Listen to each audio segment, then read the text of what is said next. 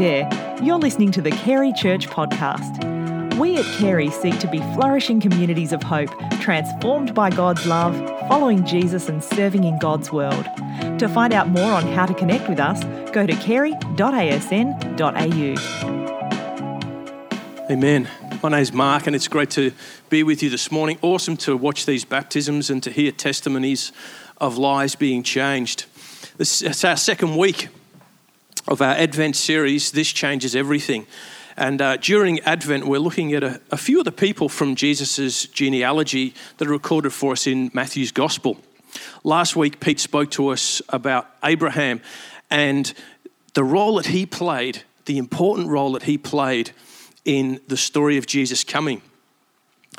And we read the genealogy of Jesus, and it's a really long family tree. Pete did really well getting all of those names out. 42 generations. That's a lot of great-great-great-great-great-great-grandmas and grandpas. And one of the things that Jesus' genealogy shows us, simply by virtue of how long it is that God was at work for a really long time. He was at work really intentionally in the lives and in the stories of the people that he used as Jesus' ancestors. Something that's a little unusual about the genealogy in Matthew is that he mentions four women by name, which was a little bit unusual in this time, in this culture. We read about Tamar, Rahab, Ruth, and Bathsheba. And it was uncommon for genealogies to mention women, and yet he mentions four women. And it gets even more interesting because he mentions four women who are Gentile women. These were not women who were Jewish women. It was unusual because Matthew's gospel was a very Jewish gospel.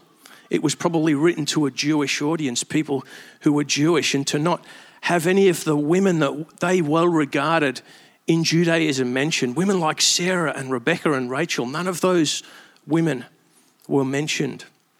The women he does mention were all Gentiles. And each of them have backgrounds that are somewhat dubious, as we'll see in a few moments. Perhaps Matthew mentions these women deliberately because this is one of his ways of showing us, the readers of his gospel, that it was always God's plan to use all people, Jews and Gentiles, men and women. All of us are welcome, irrespective of our background, no matter how dubious it may be.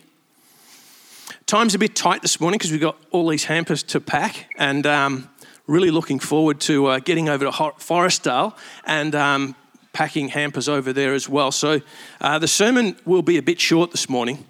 So we're just going to touch on one of these women. We're going to talk about a woman by the name of Rahab who was a prostitute. That was her dubious background.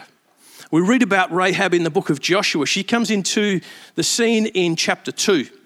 And the background is the Israelites were preparing to enter into the land that God had promised them for a long, long time. But before they went into the land, Joshua sends two spies into the land. And he says, in particular, I want you guys to go and scope out Jericho. Go and check out Jericho. Jericho was Rahab's hometown. And it was a city that was surrounded with massive walls. It was an incredibly well fortified city. And this is where Rahab lives. This is where she has her residence. Rahab ends up hiding these two spies in her home, which was possibly also her brothel. And she did this at great personal risk. She does it at great personal risk because we read that the king actually finds out that Rahab has two spies in her home. So he sends some men to go and investigate. And Rahab says to these men that the king had sent to her house, they've gone, the spies have gone, they've gone that way, but they were actually hiding up on the roof of her house. And it's because of Rahab's intervention at this point, because she was hiding the spies on the roof of her house, that they managed to escape to safety and go back and report to Joshua. If you have your Bible, we're just going to read two quick verses from Joshua chapter 2.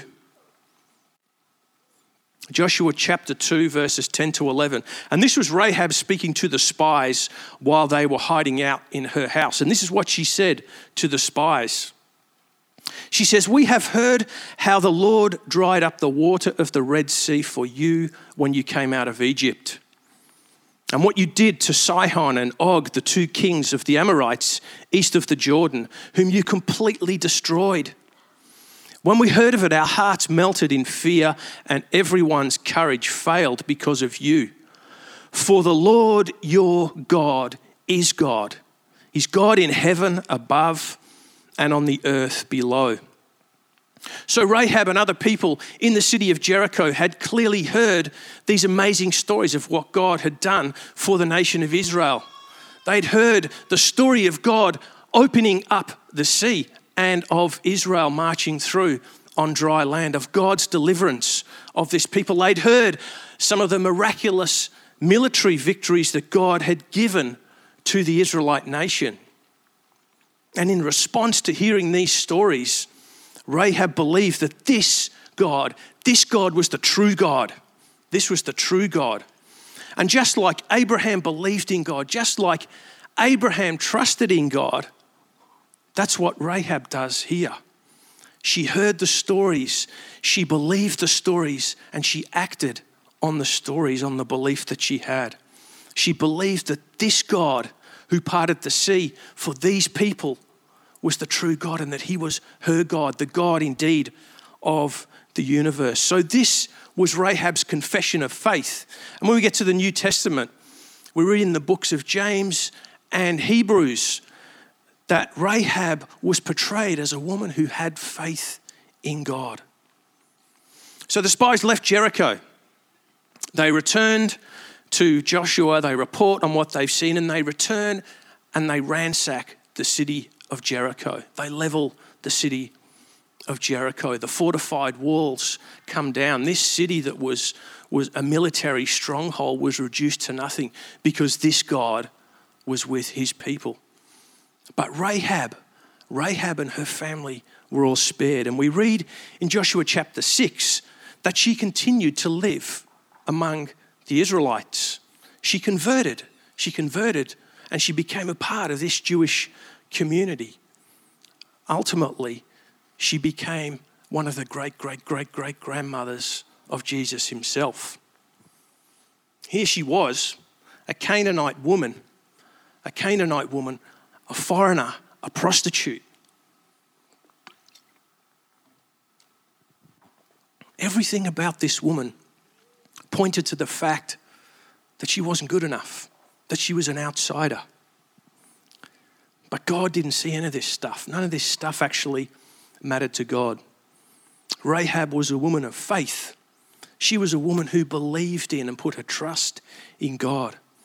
And she was a woman who played an incredibly important story in God's story. And she's mentioned in the genealogy of Jesus himself, God's Son who comes to save the universe.